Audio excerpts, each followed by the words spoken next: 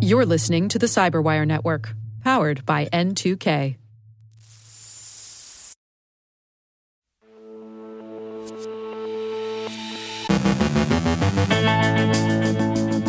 U.S. officials continue to rate the threat of Russian cyber attack as high. Civilians in cyber war, broadcast interference and propaganda, a joint CISA FBI warning of Chinese cyber espionage. What gets a vulnerability into the Known Exploited Vulnerabilities catalog? Andrea Little-Limbago from Interos and Mike Santonas from CrowdStrike join us with previews of their RSA conference presentations. And finally, some Jersey-based cyber campaigns. That's the bailiwick, not the garden snake.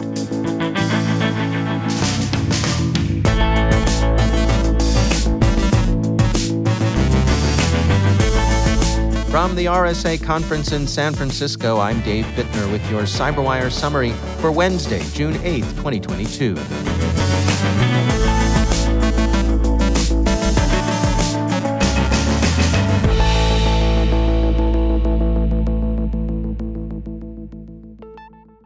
U.S. cybersecurity officials speaking at the RSA conference here in San Francisco have urged businesses not to grow complacent about the continuing threat of cyber attack.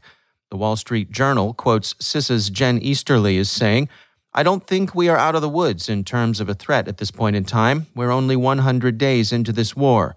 We know that it's part of the Russian playbook to use malicious cyber activity, whether it's through a state-sponsored entity, whether it's through criminally aligned groups. Given the kinetic nature of the fighting, the brutality, and the atrocities, there has been a lot of focus on that aspect of it, but there has also been a huge amount of cyber activity from the Russians against Ukraine." NSA's cybersecurity director Rob Joyce concurred. He said, "What I can say is, from intelligence, the threat was and is real. The Russians have a capability that we need to be cautious about, and they are at a decision point of if or when they choose to apply that." An op-ed by Easterly and National Cybersecurity Director Chris Inglis, published this week in Cyberscoop, also emphasized the continuing threat of Russian cyber operations. Russia, for its part, sees aggression in cyberspace as largely an American phenomenon. A Washington Post analysis summarizes recent statements from Moscow warning that the U.S. must face the consequences if it continues what the Kremlin characterizes as a cyber campaign against Russia.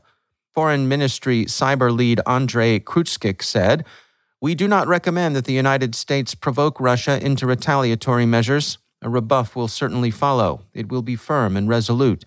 However, the outcome of this mess could be catastrophic because there will be no winners in a direct cyber clash of states." And the U.S. continues to detail Russia's use of cyber criminals as deniable privateers. The gangs amount to a force multiplier.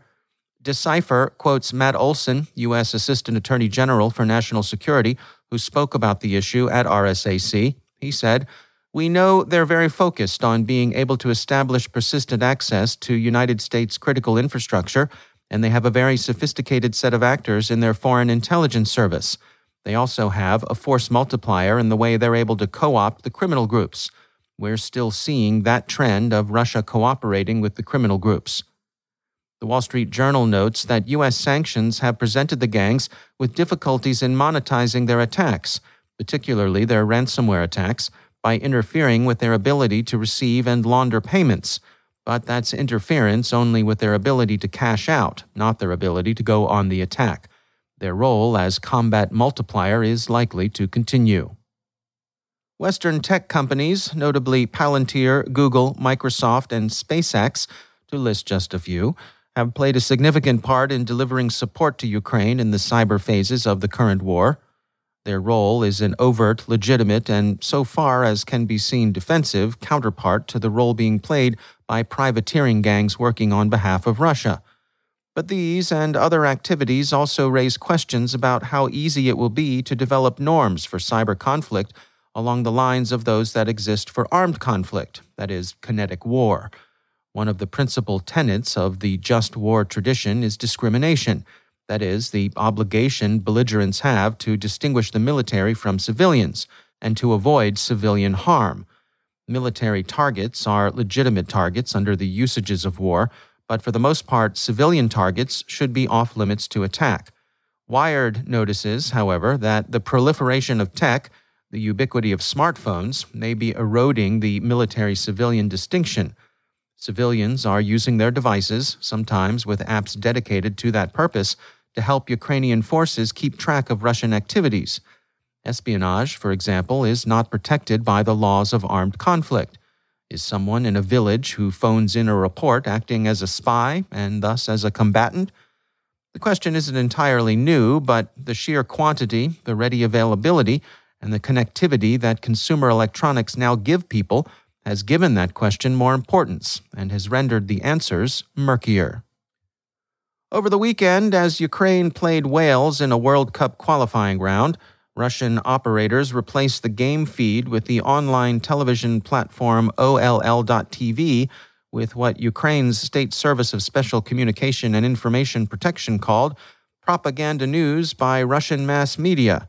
The Russian news feeds, of course, featured tendentious coverage of the special military operation. OLL.TV halted the feed until it could eject the Russian content and resume normal broadcasting. The SSS-CIP continues to express concern over disinformation, which it sees as a core Russian threat. GovInfo Security points to OLL-TV's Facebook page, which put the incident down to envious Russian soccer fans' resentment of Ukrainian success. They said, "Envious Russia is trying to spoil the viewing of the match of the national team for the 2022 World Cup. We are making every effort to neutralize the cyber attack as soon as possible." CISA and the FBI yesterday provided an overview of ongoing Chinese cyberespionage activity against U.S. targets, Alert AA22-158A. Beijing's threat actors, the alert says, continue to exploit publicly known vulnerabilities in order to establish a broad network of compromised infrastructure. Their typical approach is to compromise unpatched network devices, especially small office or home office routers and network-attached storage devices. Compromised SOHO routers and NAS devices can then serve as additional access points to route command and control traffic and act as midpoints to conduct network intrusions on other entities. The threat actors' initial targets are commonly telecommunications or network service providers, where they use the RouterSploit and RouterScan open-source framework to identify points of vulnerability. From there, they look for critical users and infrastructure, including systems critical to maintaining the security of authentication, authorization, and accounting. Obtain appropriate credentials and proceed to act like authorized users. The alert recommends 14 practices organizations should follow to render themselves harder targets, and the first of those is patching. NSA's Rob Joyce told The Record, as he characterized the Chinese activity, "This work is building the foundation that they can do all of their objectives. This is their plumbing." CISA has also outlined the criteria it uses to select issues for inclusion in its Known Exploited Vulnerabilities catalog. The three basic criteria are, first, the vulnerability must have been assigned a CVE identification. Second, it must be, as the catalog's name implies, undergoing active exploitation in the wild. No proofs of concept or thought experiments need apply. And third, there must be what CISA calls clear remediation guidance available. Shortly after noon today, CISA added 36 new vulnerabilities that meet these three criteria to its catalog. The U.S. federal agencies whose security CISA oversees must report remediation of all the issues by June 22nd. And finally, the Jersey Evening Post reports that threat actors were using devices in Jersey they'd obtained control of to mount unspecified cyber operations against targets in Europe and North America. The Post says Matt Palmer of the government's Cyber Emergency Response Team said between 5 and 13 compromised machines targeted computers in the United States, Germany, and Hungary, although it is not known who was behind the attacks. Investigation and remediation are underway. Listeners, take note, this is the bailiwick of Jersey, not the U.S. state of New Jersey. It's the Channel Islands, not the Garden State. Forget about it.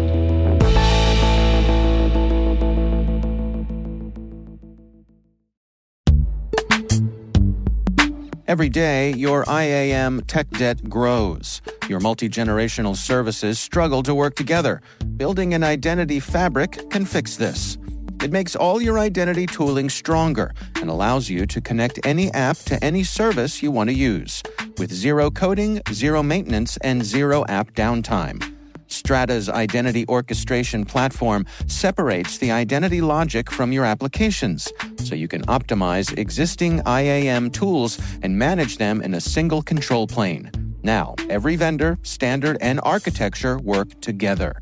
In short, building your identity fabric means you can secure your non-standard apps, keep your complex access policies, retire outdated IDPs, and modernize in record time. So build your fabric with Strata Identity and get rid of tech debt for good. Visit strata.io/cyberwire, share your identity priorities, and receive a pair of AirPods Pro. Offer valid for organizations over 5,000 employees. Connect today at strata.io/cyberwire.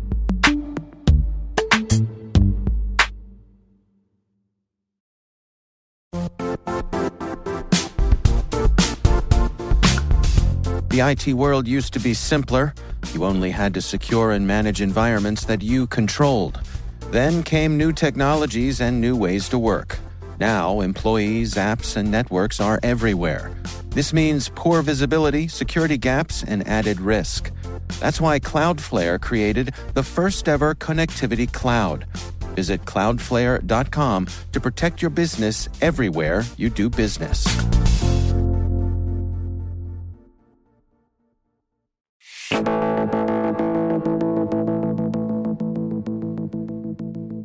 Mike Santonas is Chief Technology Officer at CrowdStrike, and here at RSA Conference, he's co-presenter of a talk titled Hacking Exposed: Next Generation Tactics, Techniques, and Procedures. He joins us with highlights from the presentation. George Kurtz and I, who are doing the presentation together, were thinking about what we wanted to do as part of the Hacking Exposed series. And basically, with the rise in popularity of containers and the use of containers, we wanted to explore that a little bit, because a container escape is probably the worst case scenario, because an adversary could, in theory, exploit a containerized app's vulnerabilities or misconfiguration to breach its isolation boundaries. So it is pretty serious. It's not that easy, but when it does happen, it's pretty severe, and we wanted to demonstrate that at RSA. I should mention that the presentation is this coming Thursday, June 9th. It's at 9:40 a.m. over at Moscone South, and it's titled Hacking Exposed: Next Generation Tactics, Techniques, and Procedures. When we're talking about next generation, what do you put under that umbrella? Yeah, it's an interesting, from an attack technique perspective, like I said, we're focused on containers, and the reason why we kind of called it that is it's very different to a traditional attack where you're targeting a host machine or a piece of hardware directly. And what was interesting about this particular session that we're going to do, when we were planning the topic and we were planning through some ideas, our research team actually found a vulnerability. So we're using something that we submitted. It's got a CV number, a risk rating of 8.8, so it's pretty high. And effectively, when that vulnerability is invoked, an attacker can escape from a Kubernetes container and then get root access to the host. And then at that point, they can move anywhere in the cluster. Now, for folks who may not be all that familiar with Kubernetes containers, can you give us a little bit of the background there of why this is a specific threat? Yeah, so people obviously are probably more familiar with virtual machines. I'm sure obviously a lot of people listening in are very familiar with containers as well. But containers and virtual machines are very similar resource virtualization technologies. Virtualization is the process where a system has singular resources using RAM, CPU, disk, etc., networking. All of those capabilities can be virtualized and represented actually as multiple resources. But what's different about a container is where virtual machines virtualize an entire machine down to the hardware layers. Containers only virtualize software layers above the operating system level. So very lightweight containers are very lightweight. They can execute. They contain software application. They have dependencies. There's obviously pros and cons for using all of them, but obviously in the case of what we're talking about here, the entire host can be compromised because of a problem in a container. Can you give us a little sneak preview of some of the things that you're planning on covering? Yes, I'm going to go into a little bit of detail about the differences in a little bit more detail between virtual machines and containers, the pros and the cons. We're going to talk about container escapes, talk about the concept where processes in a container should be isolated from the container host. And if you circumvent that, it's called container escape. And then we're going to talk a little bit about CRI-O, which is a container runtime engine that underpins Kubernetes. And it's a lightweight alternative, if you will, to the better-known Containerd or a Docker-made runtime solution. It's used by Red Hat OpenShift. It's used by Oracle Container Engine. OpenSUSE Cubic uses it. So very, very popular. And we're going to go through a vulnerability where in CRI-O, which basically causes this entire problem. So version 1.19 introduced support for syscontrol. That allows the ability to set kernel options for a pod, and that's where the problems kind of start. So we're going to show the hack, and then we're going to show some practical advice on how you can limit these sorts of issues from happening in the future, and of course fix this one up specifically. And what do you hope people come away from the presentation with? Yeah, it's a really good question, Dave, because I think, when you look at security for containers, a lot of people really focus on detections and they focus on security for the actual containers themselves. And a lot of time when we do incident response, we see that the underlying host was forgotten. And we want to make sure that people understand how these issues can happen, the scope of the problem, how severe they can be. And we want to give some practical advice for how do you detect these things in the future, how do you prevent them, how do you minimize your attack surface, how do you think about the host, and just make sure that if people aren't aware of these problems that can happen with containers, that they walk away with a few of those practical examples and they can apply them back in their office.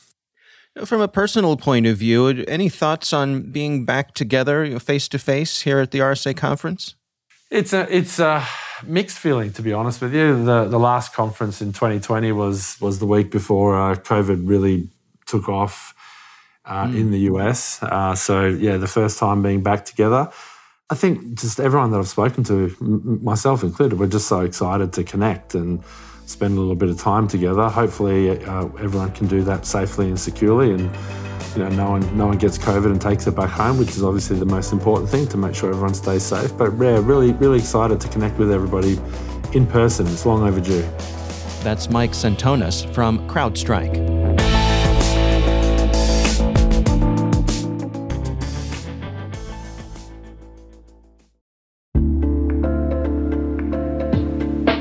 Are lengthy security reviews pulling attention away from your security program?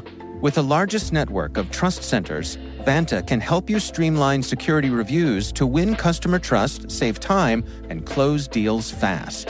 Proactively demonstrate security by showcasing key resources like your SOC 2 or ISO 27001, and provide real-time evidence for passing controls.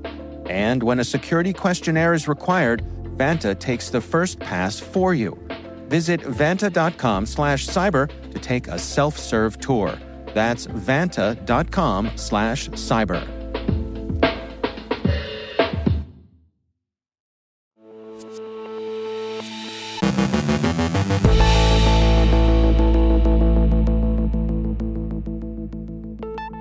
Andrea Little-Limbago is Senior Vice President of Research and Analysis at Interos. Her RSA conference presentation is titled A Data Faustian Bargain, an analysis of government-mandated data access. We got together for a preview of her talk. For decades now, companies have expanded their global footprint in various countries. And in many cases, they've had to make the bargain that in exchange for market presence, they may or may not have to have data access as a component of it. So depending on what country they're in. And increasingly, it is the requirement that for it to be located in a certain country, you're going to be underneath the regulations and requirements that a government can ask for data upon request with minimal accountability and oversight. And so it puts your data at quite a bit of risk in those kind of countries versus others that have more individual data protections and so forth. And so what I want to do is really look at the evolution of that and create a scale for countries that are protecting the data better, where companies, if they decide to have a global footprint in those countries, will not have to have as much of a security risk versus others where it is a much greater security risk for data access. And there basically is no need to hack because you're required to hand over the data if they ask for it. Right. Can you give us an example of sort of the spectrum of what we're talking about? Like, can we name names? Who's on either end of the spectrum? We can, yeah, and that's exactly a good way to think about it because it is a spectrum. It's 100% a spectrum where you've got China on one end, which is not terribly surprising, where within their data privacy and security laws, although there are aspects along the lines for data privacy like data minimalization and so forth, they also have a sort of a loophole for, oh, by the way, if the government does ask you for data, you have to turn it over if you want to have a footprint in that country. And then so you have that on the one extreme, and there are many governments that are starting to include that aspect or other kinds of interesting tools, such as a required government certificate to be placed on all computers that basically provides a person in the middle kind of attack or access to data. So that's on one end, and there are a couple different regulations that are popping up with different means to provide that data or our access to that data. Right. And then on the other end of the spectrum is something like the European Union's GDPR, where it has individual data protections and so forth, and has much greater transparency and accountability and judicial oversight in case the government does ask for various kinds of data. And so that's built into the index that I look at sort of a spectrum of areas where it's data could be turned over by governments, but is there some sort of transparency and accountability? Because that does make a big difference if there's judicial oversight as well. Because at the end of the day, almost every country under the auspices of national security will say you do have to turn over data. And so from there, it's at how much oversight is there? How often is it happening? Is it just like simply for a footprint there, or does it have to be some sort of event to actually prompt some of it? So there's a lot of different circumstances, and I try and tease out a lot of those different areas within the index. When we look at a country like China, is it an all or nothing proposition? At the end of the day, there's no guarantee that they will ask you for your data if you're a company, and so you may be completely fine, but there is there should be the concern. Is always the hanging specter over? Is that's exactly right. Yeah, it always will be there that if you do have data in there, and that gets back to some of the data localization, data sovereignty laws, where data has to be stored in those countries. Right. And so if the data actually has to be stored there, they can request to access it. And in some countries where the data localization requirements are there, may not be such a big concern, such as within Canada, for instance, or some aspects of the EU and different kinds of data requires to be stored there. But then conversely, having to have your data stored in China does pose a bigger threat for those kind of reasons. And given the huge history of IP theft, it's not unprecedented. It just wouldn't need to be stolen. You'd have to turn it over. I guess I'm wondering, if you think about a big company like Apple with the huge manufacturing presence they have in China, but also wants access to the huge market that is China, how do they straddle that and also have any legitimacy when their messaging says they're leading with privacy? True, and that's part of the Faustian bargain, right? For in exchange for market access, they're going to have their data at greater risk, and it's completely orthogonal to every billboard we're seeing around RSA right now with Apple as the leader in privacy. Right. So it is something that I don't think there's been enough discussion of, and at the same time, we are seeing Apple start to explore a more diverse footprint, talking about moving some of their manufacturing to Vietnam, for instance. And so it'll be interesting to see what they do going forward, because they have been fairly ingrained and fairly dependent, writ large, with the geographic concentration risk in that area. And so it'll be interesting to see going forward as they seek to diversify, both because of range of export controls and also due to data and security risks. Yeah, GDPR famously has global reach. Is this sort of policy thing the kind of thing that can, extend even to things like treaties, international agreements? Where do we stand with that? Yeah, and they are increasingly. We're starting to see it. So even the NAFTA 2.0 has a cross-border trade flow or cross-border data flows as part of it.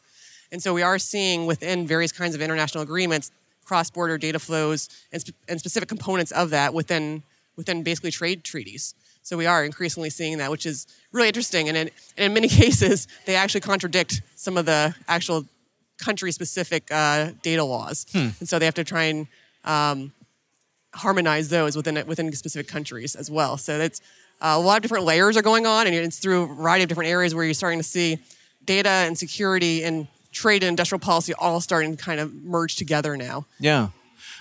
What are the take-homes for the presentation you're giving here? What do you hope people leave with? I'm hoping that they leave us at that really we're heading into an area where the new normal is that we're seeing just dramatic dynamicism in the regulatory environment for data right now. It's been fairly static for decades, and now, almost every week you're starting to see a new data policy pop up. And because in the U.S. there was a bipartisan agreement was leaked as far as the data privacy law. Right. So we'll see where that goes. Depending on those new regulations and depending on a firm's global footprint, their data is more or less at risk. And so they need to think about, when they're thinking about their data risks and looking at their cybersecurity risk strategies, they should think about their global footprint and the footprint of their suppliers and their main partners as well, because those partners have their data. And if those partners are in those countries that might be more at risk, they really need to start thinking about how to secure that. It should inform their data minimalization strategies, their access controls, and all aspects of normal cyber hygiene that they should be considering. They need to consider this as well as sort of another layer on top of sort of the complex environment they're already thinking about in the regards of cyber risk. Yeah. All right. Well, Andrea Little-Limbago, thanks for joining us. Thanks so much, Dave.